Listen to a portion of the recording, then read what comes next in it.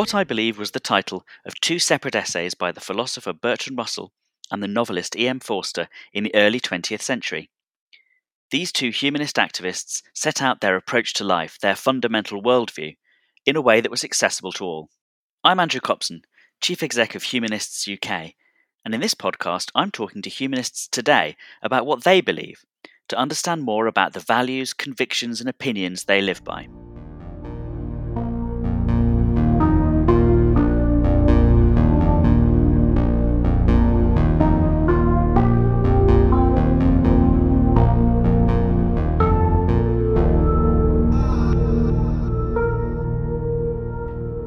Carol Smillie is a Scottish broadcaster and humanist celebrant from Glasgow. She's best known for her role as TV presenter of many popular shows, including the interior design show Changing Rooms, which ran for 8 years. Carol went on to present other BBC primetime shows as well as her own chat show.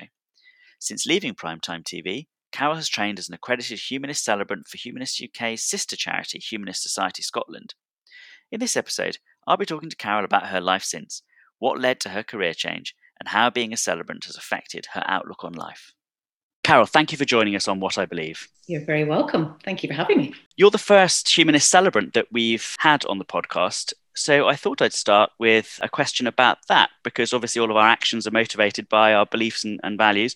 What was it that motivated you to become a celebrant? A good question. Weirdly enough, when I was much younger, I was a Sunday school teacher. Don't spit out your tea there, Andrew. I am the youngest of 4 in our family, and I never really engaged with church, but rather than go and sit in the church and listen to the sermon, I followed my siblings into the Sunday school to play with the children and, follow the curriculum that they did, for albeit, songs and artwork and stuff, because it seemed much more fun to me. And it ticked the box for my parents. I wasn't sort of, lounging around the house, but I was doing, and I was probably 14 at that time, 14 or 15, very young. Youth club was the only kind of social event that was going on for my generation, and therefore that was sort of based around the church, in the church hall or whatever. So I just kind of accepted that as being what was normal, what everybody did, and never ever questioned it. Not once did I question it. Years later, well, first of all, when I got married, my husband was very much against getting involved with the church for our wedding. And so we had an outdoor wedding with a minister, but very much breaking the mold, as it were. We did things very much our way, or as much as we could. The minister was a friend of my sister's, and therefore he was quite interested in trying something new. And I thought, well, that's kind of meeting everybody halfway. It wasn't the minister that your husband objected to then, it was the church itself. No, it was just the church itself. Oh, right, the building. He'd never done anything. I'd never been to church as a kid, didn't really feel comfortable about it. And he said, I don't want involved. I said, well, I think that probably we have to mention elements of it because, that's what you do when you get married. But, when I meet couples now, I'm kind of, we're 30 years married this year, and I think, how I would do things differently now. So the decision to become a celebrant actually came about in the interim years. I've been 25 years in television as a presenter. Most incredible job, loved it, but very much focuses on what you look like, how you age. It's the one job I feel is very much experience counts for very little, which is sad, because I think sometimes you can't just be on a reality show and become a presenter. People know who you are, but really there is a skill to it, and the skill is making it look easy. So I kind of got to that point. I was over 50 and I was thinking, right, okay, so the work is drying up a bit, and I have to either accept that I will be offered far lesser jobs than I used to, or I have to cut and run. And to me, I think there's a great amount to be said for quitting while you're ahead. It's scary, and especially in the public eye like that, people, they love the term axed or whatever on television. It's all in the headline, she's been dumped or axed. No, so I thought, no, you have to take control of your own life. It's not somebody else's decision. You can make your own decision. And actually, I was on holiday in Portugal where I met a girl who was an ex-Sky News presenter who worked as a celebrant over there conducting weddings. And I had a very interesting conversation with her, and it just, everything clicked when she said, this is the perfect job for the skills that we have. We've been writing scripts and talking to large groups of people for a very long time. It comes second nature to us now. What a lovely thing to be able to do. instead of worrying about some big wig up in the offices upstairs who thinks your face fits or doesn't fit. And it kind of lodged in my brain. I didn't think too much about it. I left television. I started my own business and ran that for about 8 years, but it was always in the back of my mind. And then when I sold the business, I thought maybe this is the time to look into this. So I did a bit of research, I phoned around, and I was completely blown away by what was available out there now for couples who want to get married or funerals, etc. And thought, I'm really interested, but I have no specific qualifications other than what I've been doing. And I went for a meeting with my phone first and said, is this mad? People think that was weird, seeing me. Yeah, of course. Would they look at it and go, is this some reality? Is this some hidden camera thing? I don't. So, and I also thought maybe brides would feel the attention was taken away from them. I don't know. So, but I thought it was worth a conversation, and they said, look, why don't you do the training, see how you feel, and if you give it a go. So I did, and so I've never looked back. It's brilliant. You had the skills, as you say, but what was it that motivated you? The what reasoning. Did you think that you would get out of it? Well, many years ago, actually, when my children were born, they're all quite grown up now. There was a moment actually where I definitely turned my back on the church and church beliefs. My parents were still alive at the time. They were very keen for us to have them christened. It was a very tricky situation because, again, my husband wasn't keen, but I wanted, out of respect for them, to do what they wanted. If it meant that much to them, yeah, okay. So I went to the local church and spoke with the minister, who said, well, you have to come to church 3 times a week for the next 6 weeks before we can do this. And I said, well, it's a bit like stamping a card or something. But people come for the 3 times a week the next 6 weeks, and as soon as you baptize the child, they don't come back. And that's okay with you? And he said, well, it's just the way it is, really. And I thought, well, that's really sad. Yeah. So I said, so I've just watched the congregation leave here, and there's really very few of them under 60 or 70 years of age. Is that not an issue going forward for the church? Because apparently it says, suffer the little children to come unto me. And as much as I don't want to come to church here every week, my children may, when they're of a certain age, make up their own mind if they've had some kind of, exposure to it. And he was very steadfast, said, nope, you come for the next 6 weeks or I don't do it. And I thought, wow. So I said, well, my parents then said, well, we'll do it. We can be kind of the guarantor, if you like. We're the church members. You don't have to join the church. We're the church members. And they still said no. And I thought, well, stick it then. Anyway, as I say, I was on a shaky peg as it was, and that was probably the thing that just tipped me over the edge. And so we didn't. And my parents were upset at the time. I was upset for them, but I decided, well, what else is there? And I didn't, if I'm honest, I didn't think about it for many, many, many years. And only, as I say, when I started researching, I thought, wow, there is something out there that is very much aligned to what I think, I feel, and I believe.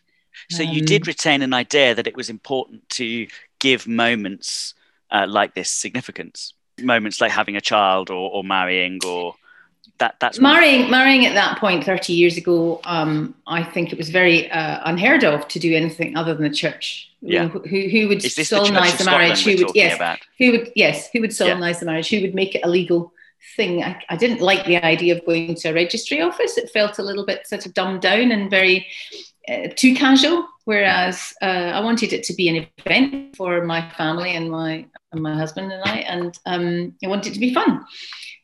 So we did kind of, we did do it our own way. Just if it had been now, it'd be very much more our own way. But I have to say, Andrew, in the intervening, I've been now doing this sort of 2.5 years, and the stark difference from my life before to my life now is just amazing. I'm now working in a far kinder environment where colleagues support one another. It's not competitive. It is very much all-encompassing, and there's a warmth there that I've never felt in television in all the years I did it. And that's fine, I understand it's a competitive thing, but I just never thought about it before. But when I had to do my very first baby funeral, we have a closed Facebook group and WhatsApp group, as I'm sure you know, to communicate with our colleagues. And I put something up saying, how do I even approach this? What do I ask? And I'm a bit worried that I might see the wrong thing. And they came forward in their drove saying, I'll meet you for a coffee. I'll sit at the back. You can do this, and it was just amazing. Actually, I was fine in the end, but knowing that they were there was hugely supportive to me and beneficial to me, because I thought, although we work alone, we don't really work alone. They're always there. They're always there offering support, or not if you don't need it. And it's just great to meet up with them occasionally. I've made some really great friends in a very short period of time that I know will always be there. Yeah. Fab. I think that's what a lot of humanist professionals who work as celebrants or pastoral carers or in the different spheres always say. There's just such a very nurturing community of practice around you. It's a wonderful environment to work in. I mean, that sounds a bit, a bit kind of like, yeah, they're all such good people. It's not like that. I don't mean it like that. I mean it. What I loved was, I'm actually, when I first joined, I thought, gosh, I'm one of the younger ones. This is great. But the older ones have so much experience and great stories, and never judge a book by its cover. That's what I would say, Andrew. You might look at one of my colleagues, male or female, and think, okay, you're probably quite straight the way you do your ceremonies. You're quite, like a kindly old man. Oh, no. That's, if you don't want that, they can be a riot. And I love that about them. I've really learned not to judge a book by its cover. What have you got out of your experience of doing ceremonies? I mean, what were anything particularly surprise you about the experience once you got into the thick of it, or change you at all? Change yourself? Well, when I first did the training, we started with funerals and then went on to baby namings and then weddings at the end. I think it's actually changed around now, but at the time, that's what it was. And in my head, I suppose I had weddings as being my focus because it's such a lovely event. It's a happy event. And I could see myself doing that. However, I thought, well, if you're going to become a celebrant, you should embrace all aspects of it and then make a decision once you've done a few of all ceremonies, because you don't have to do all of them if you don't want to. So I began with the funeral training, and as the training kind of went on and on and on, I got more anxious about the thought of going to people's houses and sitting down with them to discuss their loved one's life, because there's parts of Glasgow are, without putting too fine a point on it, they can be a bit wild and a bit scary. And I thought, what happens when I rock up? And they go, no, it's not off the telly. And with that, I don't know how this is going to go. But I just put my big girl pants on, went in, and I have had some of the biggest laughs, some of the biggest misconceptions proved to me. Generally, people are so grateful that you are there to help them through potentially the worst day of their life. And they bend over backwards for you. They're very real, very raw. People I might have looked at and thought, oh, gosh, you're quite scary, are not at all scary. And like I say, they're very kind of open and warm and very kind of thrilled that you would be willing to write a tribute for someone that really mattered to them. And so I kind of really got into the swing of it. And then along came the wedding training. I'm like, oh, I'm really enjoying myself doing this now. Whoa. So I do both. But my funerals are quite busy. And I probably do 2 or 3 a week, and probably 2 or 3 weddings a week as well. So it's great. I love the diversity from going from, kind of perhaps some crazy life story. And I love the honesty. Some people are very open and they say, oh, we did this and this and this. And I'm thinking, wow. And you're okay for me to say that? Oh, that's what he was like. Don't hold back. And I think, oh, I love that when they say, just be open and honest. It's when they're very tight-lipped and concerned about what other people think. And, that's kind of not so much fun because people are concerned about being judged, which is sad because we are people, we're human beings, and we do crazy things, we do funny things, we do sad things, and we're not all perfect, far from it. So if you can actually tell someone's life the way it is and the way they would choose to tell it themselves, that's the way it should be done, I think. But obviously you're driven by the family. Is that what inspires you as in sort of like the vocation element of this then, to honour, in the case of a funeral, you feel that you're doing your best to honour the life of that person? There is no greater privilege than coming out of a funeral and people saying, God, I didn't know you knew her. I think, no, I never met her. But obviously I hit it right, which is great. I have at the moment 3 living funerals on my books, if you like. 3 people who know that they have a life threat. One is elderly, and 2 have life-threatening diseases that they know their time is coming. And I mean, no greater privilege to sit down with someone who is brave enough to tell it like it is and to take control of their own ceremony, if only to take the hardest part away from those they love. It's not always their families are as brave, but they are brave, and that's such a privilege, because you know when you stand up there, you're absolutely saying what they wanted. Yeah. And I couldn't speak higher of them. The one lady in particular, I mean, she sends me emails all the time, and the title of the email is "Still Here." She's hilarious. She's absolutely hilarious. And she updates me every so often, and the email comes in, my heart sinks, and I think, oh no, is this it? Nope, still here. Not yet. Oh, well, that's quite good. That's life enhancing on a daily basis. Oh, it is. And you go home at night and you think, never, ever take your life for granted. Never be afraid to change things you're not happy with, because you only get one shot at it. And that's really what humanism is all about, to live the very best life that you can, because you're not going to get another chance. So don't waste it.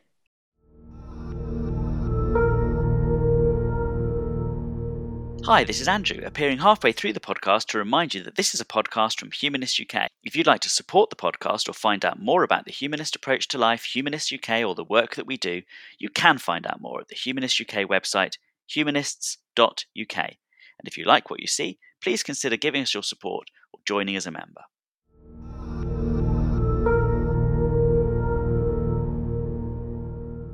You mentioned earlier, in the context of your career change, what you talked about quitting while you were ahead, but then you also said, taking control of your own life, and that's really what you're saying again there, isn't it? So I feel like that sounds like that's pretty important to you. Has that always been your position through your life, both for yourself and for others, the idea that people should take control of their own choices and lives in that way? Is that important to you? Yes, it is important. I don't think I maybe thought about it that way when I was younger. I've always quite enjoyed scaring myself, whether it's just pushing myself into, if life gets a bit kind of comfortable and a little bit boring, then you should try something off the wall. What's the worst that can happen? You fail, or it didn't work out, you gave it a shot. That's important to me, whether it's learning to ice skate at 45, which I did, or I don't know, doing something completely mad. It makes you feel alive, and it's all part of building your own life story, because no one's going to do it for you. The door isn't going to ring and someone's going to say, here's this chance for you. You've got to go out and find it. You've got to push yourself out of your comfort zone every so often. I don't mean every week, but if you can try something that scares you a little bit, sometimes you never know, you might surprise yourself how well you cope with it, or how much you enjoyed it. You did that when you jumped into being an entrepreneur, didn't you? You mentioned a moment ago that you built your own business. That is quite I don't think I've had on the podcast anyone we've had people who've worked in business, but not people who've sort of taken that leap, which entrepreneurialism is, isn't it? Because you really are taking a leap into an unknown. It's a big commitment and a choice and a sort of courage. Is that how you felt going into it? And what was it that motivated you into that move? Because it's quite a big switch. It was a massive switch. As I say, television was definitely waning, and I look at it I'm quite pragmatic about that, because I think you have a lifespan in TV, and everyone's day will come. It doesn't matter who they are, how successful they are, how huge a name they are. Everyone's day will come, and the sooner you get your head around that, the better. And don't take it personally. It's just the way it is. So. As I say, I knew it was coming to an end, and I thought, well, I would rather do something completely different. I had spotted a gap in the market after having a conversation with my 2 daughters about periods and their concerns when they were growing up about sleepovers, or staying in anyone's house, or going on to certain events and worried that they might have an accident. And it sort of struck me that, gosh, in all these years, there are certain things in life are guaranteed.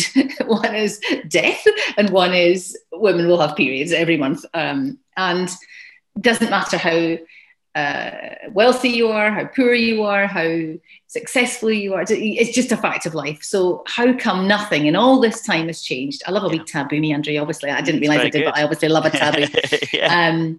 And so I thought, well, there must be an easier way or a better way in all these years than what, I used to deal with when I was a kid. And therefore, that's where it came from originally. And then I got involved with something called an entrepreneurial exchange in Entrepreneurial Scotland, who very much encourage young entrepreneurs. When I say young, I mean business young, not as in personally young, to come together in one hub and be supported by expertise and funding, and taught how to run a business, how to avoid, most people avoid the boring bits like spreadsheets and banking and want to do all the nice things like creating.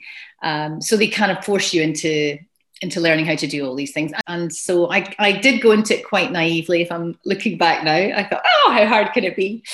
Turns out it's quite hard. And what was the most important part of it for you? Was it you've honed in on a problem, which even better is a taboo, let's sort this out? Or was it the business building, commercial aspect of it? I expect it was both, but which bit was what really got you out of bed? It was both. The injustice possibly riled me. That it was the people wouldn't talk about the taboo. Injustice, people not wanting to talk about women's bits down there. Like, for goodness sake, we're grown-ups. I mean, you talk to people who've got daughters and they still stick their head in the sand. If a guy has been brought up in a family with no sisters, that's an issue because it's never been discussed, and therefore it's just downright awkward on any level. Yet that standing up in front of a group of young people, perhaps at a student event or something, I did a lot of public speaking about it. They're far more open today. They have social media. They get more information in a very different way than they did in my generation. Unfortunately, it needs massive amounts of money, which is quite sad. You go on daytime TV, and if you're a commercial product, they don't want to talk about it, which I never understood, because a book or a film, you can. So what, to me, I don't see the difference. If you've got a product that actually is quite life-changing for half the population, why can we not talk about it? But anyway, and they're very keen to point the finger and go, oh, you must suffer. Tell us all about your problem. You think, well, you can't say on one hand, I don't have a problem, because that then alienates all your customers. But equally, I don't want to be the one standing up there going, oh yes, I pee when I jump. No. Yeah. Well, a lot of people don't know, do they, how widespread continence difficulties are? I mean, it's one of those taboos which is so. Like I remember when reading about the beginning of the NHS, and at the beginning of the NHS, one of the most common problems was something like women with prolapsed uteruses, and who until then, for decades, generation of women after women had just been suffering in silence. Just kept quiet. The scale of the problem is so large, but it's so unknown because of taboo. And that is, taboo busting is a humanist endeavour, isn't it? I suppose it is. I hadn't thought about it. See, I was already training, Andrew. I was already training. But I suppose it's the whole language around it is never moved in hundreds of years. None of them are attractive. Incontinence is a horrible word. Yeah. It just conjures up images of old ladies. And it's not an old lady thing. There's various degrees of it. Okay, there's full-blown incontinence, but then there's the women who've just had babies. There's women who are about to have babies. There's women who have had lots of different conditions, whether it's endometriosis or whatever else. And yet it's just not discussed because it's kind of seen as not polite conversation, and that's sad in a way. We can talk about some pretty outrageous things. We can read headlines about rape and female genital mutilation and all these things, but the thing that half the population have to deal with every month of their entire adult lives, we will not talk about that. And that riles me, because I just think, oh, grow up, everyone, will you? It's all right. I'm not going to give you a demo. I'm not going to talk about something disgusting. It's just a fact, really. And actually, you would all cease to be if it didn't happen. Where does that come from in you, do you think, that feeling about that desire to, that being riled in that way? Is it from your upbringing, or is it something that's happened since? Did you have a very pent-up upbringing, or was it the opposite? No, I had a really happy upbringing, but I'm the youngest of four, so I'm quite gobby. I think you had to fight your way up. Yeah. You know, if you don't shout loud, you're not heard.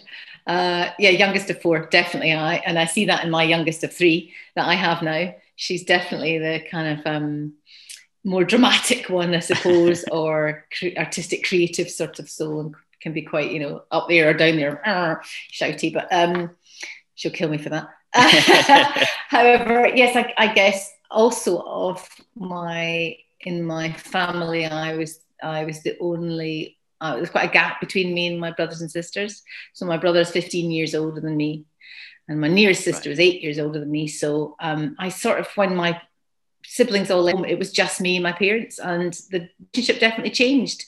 We had more of an open discussion about things, not as open as I would have liked, and they're no longer here anymore, I'm afraid. Sorry. So and yet I married a guy who was also the youngest of five, with a very similar upbringing, an attitude to marriage and attitude to relationships, so that we just clicked very well because we have a similar outlook, I think, on life. And is that the way you've parented as well, in that open sort of collaborative? Yes, definitely. Way? I think we work as a team. Don't ask me, and then if I say no, go and ask him. We work, we discuss, have a lot of open discussions as a family. Nothing is off the table. We encourage questioning, and, you know, if you can put a better argument across, then change my mind. Come on, let's hear it.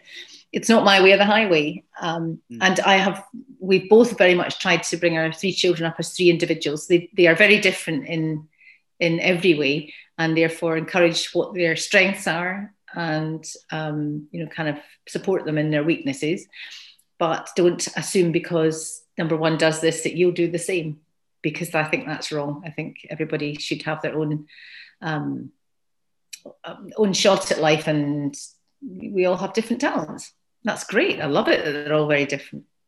That seems to be a theme that runs through what you've said, this sort of respect for the individual human being and their differences and their own individual stories and so on. Is that one of the things that you find interesting in your celebrancy work? Yes, very much so. Everybody is different, and just when I think I've heard it all, oh no, I haven't heard it all. I come home and I sit and I smile to myself thinking, wow, I didn't see that coming. How did I see that coming? I must have by now. You know, some families, when I'm going to do a funeral or whatever, they talk about the grandfather's life or whatever, and how they grew up as a family, all in the same, what we call a close in Glasgow, which is a tenement block. So grandma and granddad lived upstairs, and mum and dad are there with 7 children in a 2-bedroom flat or whatever, and the cousins are here, and I think that is so different to my life, so different. We both encouraged our children to travel the world, to go get out there and see what's out there. You know, it's a huge place, it's fantastic. Is that the right way? I don't know. Maybe it's not the right way, because what I see in these families is so much love and support around them. They didn't need loads of school friends because they had 15 cousins that lived in the same block. And the childcare was always taken care of because granny is upstairs or granddad's downstairs, or, you know, and I think how lovely that they'll all remember their grandparents, you know, for a very long time, for very personal things, that the interaction with them. As I say, I'm the youngest of a big family, so I never met my grandparents. So I didn't have that. I don't feel I've missed out, but it's really interesting and opened my eyes to think, don't think because you've done it this way that yours is the right way. There are lots of right ways for different people. And just keeping quiet and listening is a very valuable lesson. Collaborative environments, the diversity of human stories, taking on taboos and injustices, and building your own life story. Thank you, Carol, for telling us what you believe. You're very welcome. Thank you. That was Carol Smiley telling us about her life and her outlook on the world as a humanist for the What I Believe podcast. What I Believe is a weekly podcast from Humanist UK, and this was the first episode of the 3rd season. We'll be releasing new episodes every Thursday. If you'd like to support the podcast, find out more about humanism, Humanist UK, or the work that we do, you can find out more at the Humanist UK website, humanists.uk. And if you like what you see, please consider joining as a supporter or a member. You can also, to find out more about humanism, purchase the Sunday Times best-selling The Little Book of Humanism, available now at all good bookshops.